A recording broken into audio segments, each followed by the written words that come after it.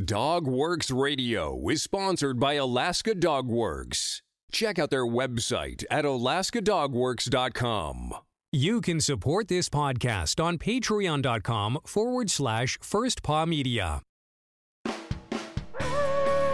Radio Free Palmer 89.5 KVRF presents Mushing Radio, hosted by Robert Forto. Mushing Radio is about dog-powered sports, living in the Great White North, and mushing. Visit our website at mushingradio.com. Here is your host, Robert Forto. Hello and welcome everybody. This is Robert and you're listening to Mushing Radio here on KVRF 89.7 in the Mat-Su Valley. Radio Free Palmer.org is our live streaming site. You can find all of our episodes over on firstpaw.media, and you can follow all of our shows on the same name. And I am joined today by my co-host Toni. Toni, how is the weather down on the Kenai Peninsula?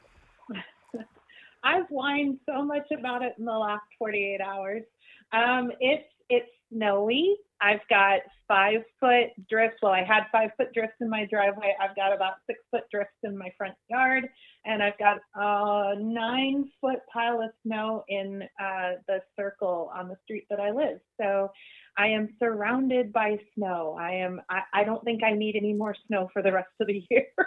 Yeah, and you know, a lot of mushers are saying the exact same thing. All of us are happy snow dancers, but when you get this much snow this early in the year, it can be very difficult. We've lived here, I think this is our 13th winter now, and I don't think we've ever had this much snow this early in the year in this short amount of time.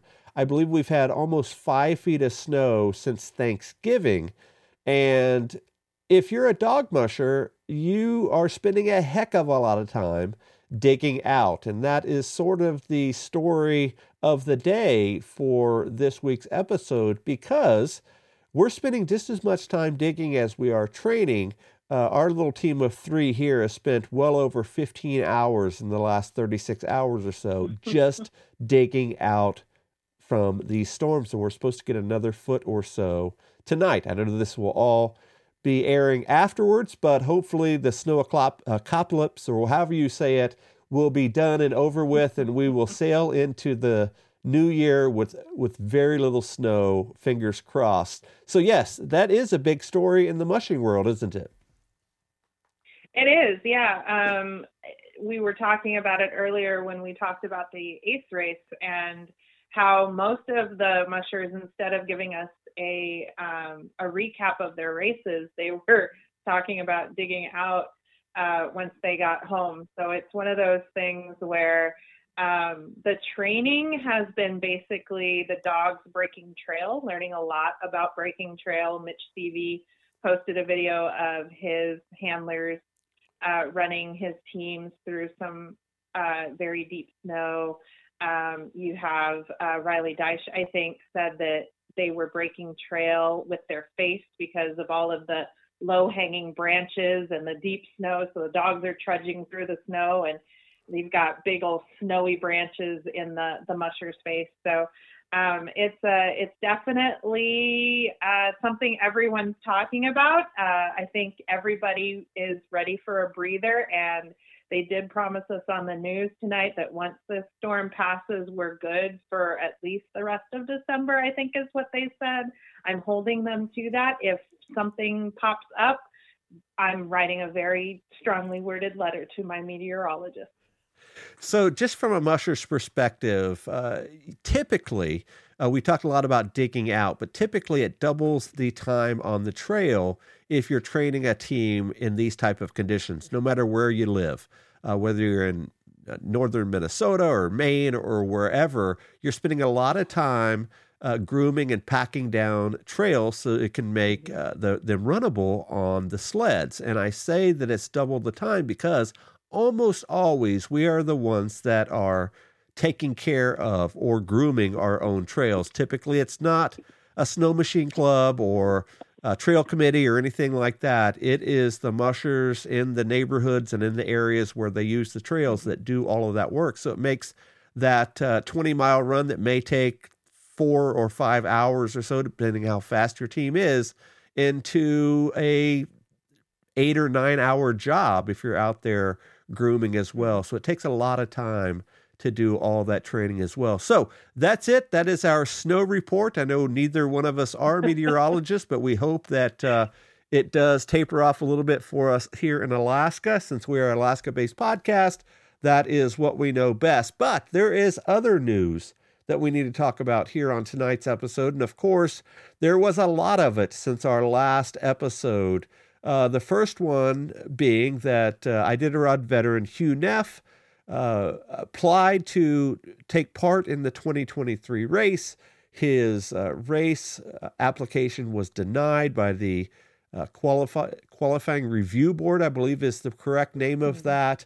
And it's caused quite a bit of a stir on both sides of the fence for this. What do you know about it? And then we'll talk a little bit about our thoughts on it. Sure. Really, there hasn't been a lot said past the day that Hugh announced it. Hugh has his views on why it happened, but essentially each musher has to apply for the Iditarod. You don't just, throw your name in the hat and that goes. You apply, it gets reviewed by the Qualifying Review Board. It doesn't matter how many Iditarods you've run. They look at the whole, especially the last race that you ran, your race season, all of that is taken into consideration. Your kennel, your quality of kennel, all of that gets tied into that. And then it's just a simple yes or no. And fans don't normally hear about those decisions. You just see the name of the roster name with who gets to go, and nobody says anything about how many maybe have applied and did not make it. So that's kind of, I think that's where some of the mystery may be, is that, is this something normal or not? But a lot of mushers have come out and said, since this was announced, that, look, everybody who signs up and gives that entry fee knows that before anything is accepted, it has to go through the review board. Hugh was given a letter at the beginning of the month saying that he was not going to be allowed to run this coming race, but that they would welcome his application in the future. And that they were refunding his entry fee, which is that $4,000 entry fee.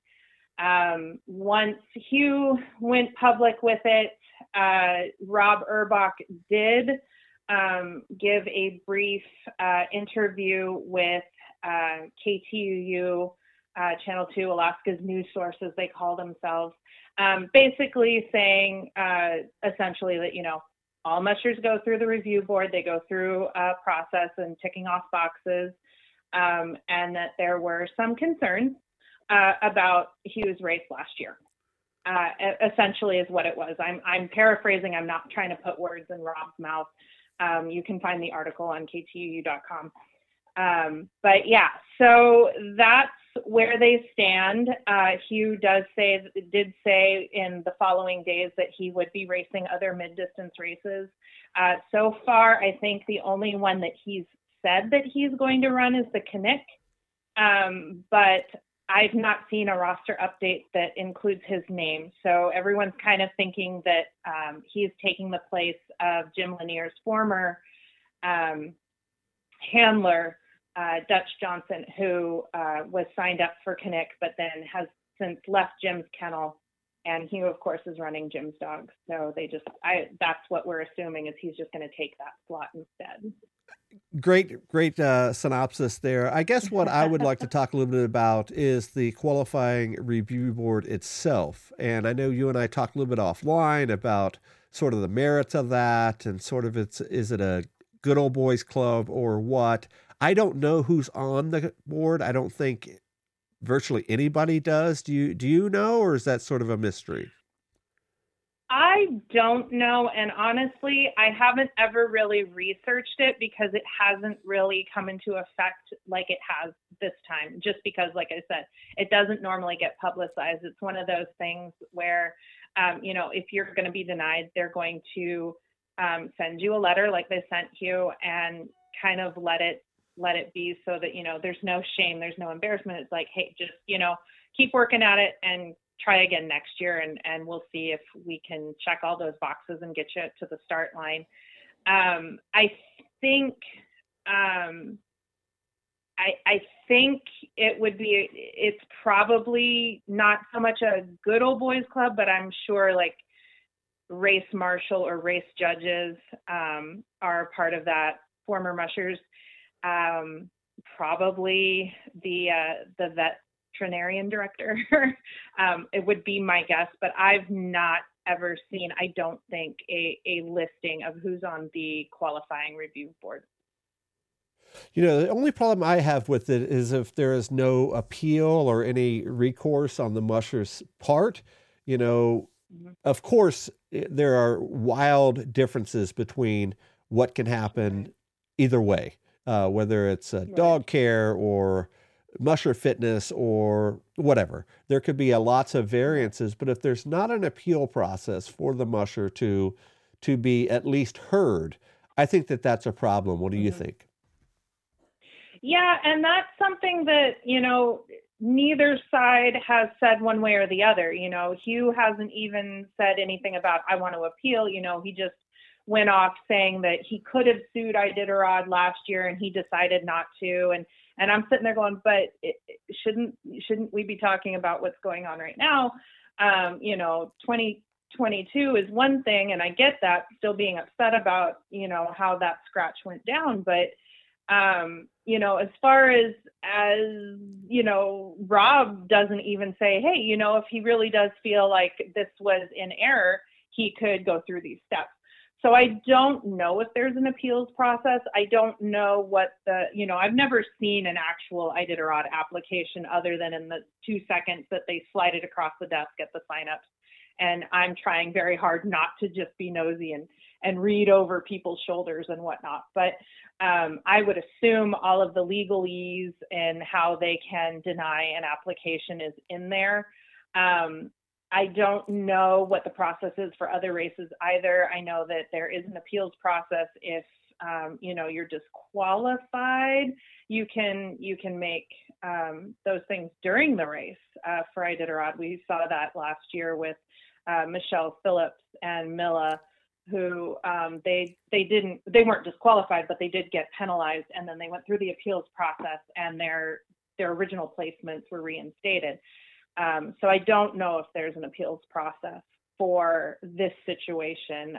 I would think that they would have one, but again, I don't know, and I don't know that those rules are readily available on their website. So, guys, what do you think about this process, the qualifying review board, mushers getting approved, then kicked out, or whatever? Let us know your thoughts on socials or in the comment section of this episode. So up next, we're going to talk about another upcoming race that's having a little bit of a struggle getting to the start line because of weather. And that is the series over in Bethel. What do you know about that one? So the season opener hasn't opened. They've had to postpone twice. It was supposed to kick off right around the same time as the 8th race. A little bit before that, they had to postpone it because of trail conditions not setting up and it not being safe to travel on the rivers. They had hoped that it would continue to freeze and that they would be able to run, but another weekend storm brought warm, wet conditions to Bethel, and so they've now postponed it to December 17th. They have 21 teams signed up so far, and the registration remains open until the 15th, which is Thursday. And then they also have now pushed back the Holiday Classic to December 26th. So it's just basically, and this happens and why most races have gone pushed back to January. We used to have more races in December than we do now. And it's mainly because of the wet, yucky weather that we typically see. We don't normally see 3 feet of snow dropping in one weekend. So, it's not too surprising. I have seen a few reports from kennels out there on the West Coast showing that they do have snow, but it is that wet, heavy, sticky stuff. And so I would assume that they're looking at overflow and that sort of thing on the river. Yeah, and Bethel is an entirely different weather system than what we have here. And a little bit of perspective, it's a hour or so flight away from Anchorage to Bethel. So it's, I don't know exactly how many miles, at least 500 or 600 miles, I guess, from Anchorage or from where we're talking right now here in this south central area of Alaska. So a lot different weather, a lot different conditions there. And as you mentioned, Toni, a lot of these races will be held on runs on the river, which is an entirely different type of race than it would be, like we talked about, the Alpine Creek Excursion race, which is on a closed highway. And then races up here are typically a combination of river running and trail running. A lot of the races, at least here in South Central, are. Right. So this first one, was it a sprint type race or what was it? It was, I believe, a 32-mile out and back race. I know the Holiday Classic is supposed to be a 50-mile race. Essentially, the season opener was to kick off their new Delta Championship Series, which is a series of shorter to mid-distance races to really spark interest and excitement about dog mushing and the sport of dog mushing to many of the local kennels along the western coast. It's separate from the Kuskokwim 300. The Kuskokwim 300 isn't one of the races in the Delta Championship, but it is run by the same people. So it's got some of the other races that normally tag along with the Cusco, but now they're grouping it into this sort of Grand Prix series. And the more times you run and the more high placements you get, you are closer to winning the grand prize of that dog food that the winner gets. So it's a really interesting concept. It's one that Iditarod has tried to do a Grand Series, Grand Series like that, Grand Prix series. And of course, COVID kind of threw a wrench into that. We've only seen it go off once, so we can't say it's successful or not successful. But I think it's what we will probably see more of in the sport, just as things are changing. You know, I don't know how long we will have these really long distance. We've already seen the Quest drop down to 550 in Alaska and 400 and something in Canada. It's no longer a 1,000-mile race. Iditarod may end up getting shorter. It's already under 1,000 miles now, but it may continue to get shorter as communities grow and they have to keep moving the start line, or they may never make, there could be a time due to climate change that Nome isn't an option to finish anymore. So lots of factors. And I think these sort of Grand Prix championships may help. It also stimulates the local mushing community in both interest as well as financially, or at least food wise. So a lot of positives, and I'm really bummed to see that they're having so much trouble kicking it off. And it's no secret that both you and I are excited to see this kick off. We've talked about it in the last few episodes, and it's truly a new format for mushing here in Alaska. As you mentioned, there are a bunch of races that sort of take part individually, sort of their own race organizations and all that. But when you're putting on a series of races under the same organization, that's a big deal, because they take a heck of a lot of work to put on even just one race. So I can imagine what it would take to put on, I don't know exactly how many. Do you know how many races there's supposed to be? I believe there are 6 plus the Cusco 300. Wow. So I think they've got 7 or 8 races that they're in charge of. That's a lot of work, because like Iditarod, a lot of this is held by volunteers. The volunteers do most of the work, and I'm sure that's how it is out there as well. They just don't have the manpower to staff a full race over many miles, especially in remote country like that area of Alaska. I can imagine that volunteers are tough to come by, not only here in Iditarod and Yukon Quest and other races here, but also in that portion of the country as well. So hopefully that kicks off, and we will do at least a race recap if it does kick off this coming weekend, but we'll talk about it as it comes up. So Toni, before we went on air, you said that there was some news, at least a little bit of news about the Yukon Quest. Is that right? Yeah, we've got some new entries for the Alaska side for the Yukon Quest 550. Just one new name. It was Nicholas Petit. He posted on Facebook a couple days ago that their review board has accepted his entry, and he will be running that. So it's getting a little more competitive. I think this is his first Quest. But we all know that when Nick's in the running for any of these races, that it's going to be quite the show. He's definitely one of those dark horses. Either his team's just going to fly down that trail, or he's going to have directional challenges and all that sort of thing. So it's always fun to see Nick throw his hat in the ring. And that race is in early February. Is that right?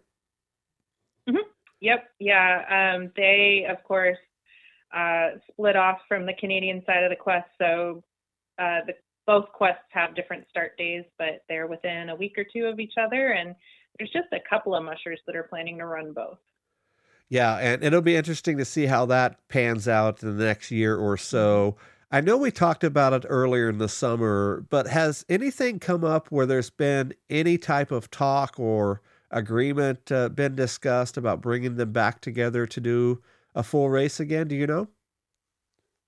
I've seen little things online. I don't know if it's official or if it's just hopes and rumors, but someone posted a month or so ago saying that they had hopes for 2024.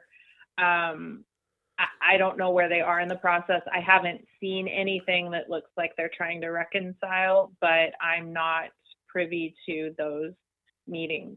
So I can't say for sure, but it's one of those things. Hopefully the boards can get back to an agreement and we can have that international race, because it was something that set it apart from other races, especially here in Alaska. But I haven't seen anything definitive. Very good. So, Toni, I'm going to put you here on the spot a little bit. I just thought about this as you were talking, but I want to start a new segment here on our podcast, and that is going to be sort of the pulse of the fans of the sport. And I'm saying that because you are much more attuned to the pulse of the fans than I am. So let's kick this off. What is the pulse of the mushing fandom as we see it right now? What are people talking about? What discussions are happening online? What are the rumors? What's the gossip? Let some of the cats out of the bag if you can. I don't know that there's any good gossip lately that I haven't started. No, I haven't started any gossip that I know of. I think right now everyone's just kind of sitting on pins and needles waiting for what most fans consider the start of the season, which is going to be in January with the Canucks 200 and the Willow 300 and the Cusco. And what was interesting is I was talking with a longtime Iditarod fan who volunteers with Iditarod. She volunteers with my team on occasion. And she was talking to me and asking a question. I said, well, the Cusco 300. And she was like, I don't think I know about that. Nobody ever talks about that. And I'm like, dude, I talk about the Cusco all the time. It's like my favorite race. So I think, most fans that are online, I see typically fall into two categories, either an Iditarod fan or a Quest fan. A few of us, follow both religiously, but most of the time it's one or the other. And these mid-distance races aren't necessarily something that the online community talks about as much. We're starting to see more people come around to it, and that's just because more races are coming online with the GPS trackers. And I think that's really, really helped because Iditarod didn't necessarily, I don't think they pioneered it per se, But it's something that most fans rely on. And so as more races go online with GPS, those races are now becoming more visible to the online community, the mushing fandom, if you will. So I haven't really seen too much excitement about the smaller races. Everyone's just basically talking about what we've talked about for weeks now, which is the Iditarod roster being so small, talking about sponsorships. How do we get more sponsorships for all of these races, but especially Iditarod and the Quest? So, I think we've really covered the pulse of the fandom really well over the last year. I don't think we're too out of line with what people are talking about. But what is interesting, and you shot this over to me on social media earlier in this week, is we have a new podcast online. It's called Mushing Alaska. It's hosted by the Underwoods. Sean Underwood is he an Iditarod finisher? I know he ran with Jeff King. He ran Jeff's team one year, and that was last minute. He wasn't planning on running his rookie race quite so soon, but it was the year that Jeff got sick with appendicitis, I think it was, and collapsed right before the start of the race, like just a day before.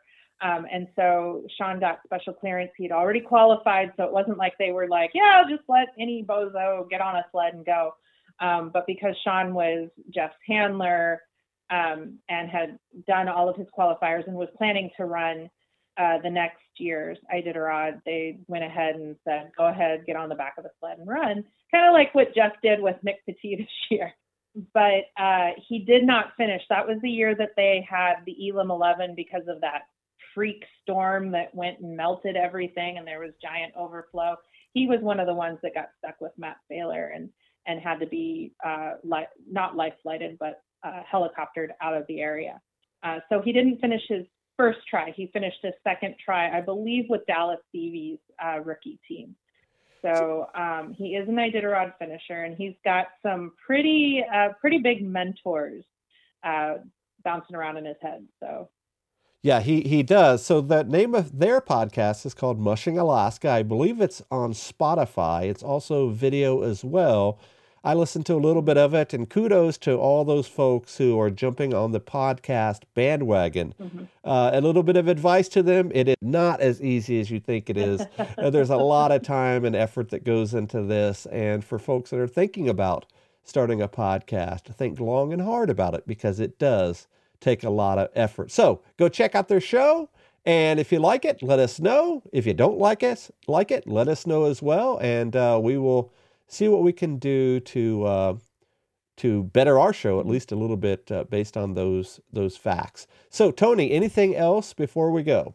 No, just hopefully the forecasts are wrong and that neither of us gets buried by another foot of snow in the next 24 to 48 hours.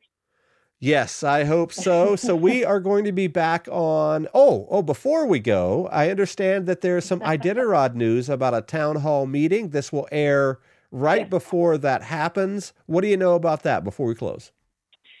It's going to be online, I believe on Zoom. That's what they've been doing since COVID hit. It's going to be on Monday, December 19th at 5 p.m. Alaska time, which is 9 p.m. East Coast time, and everybody else gets to do their own math to find out what their time zone would be.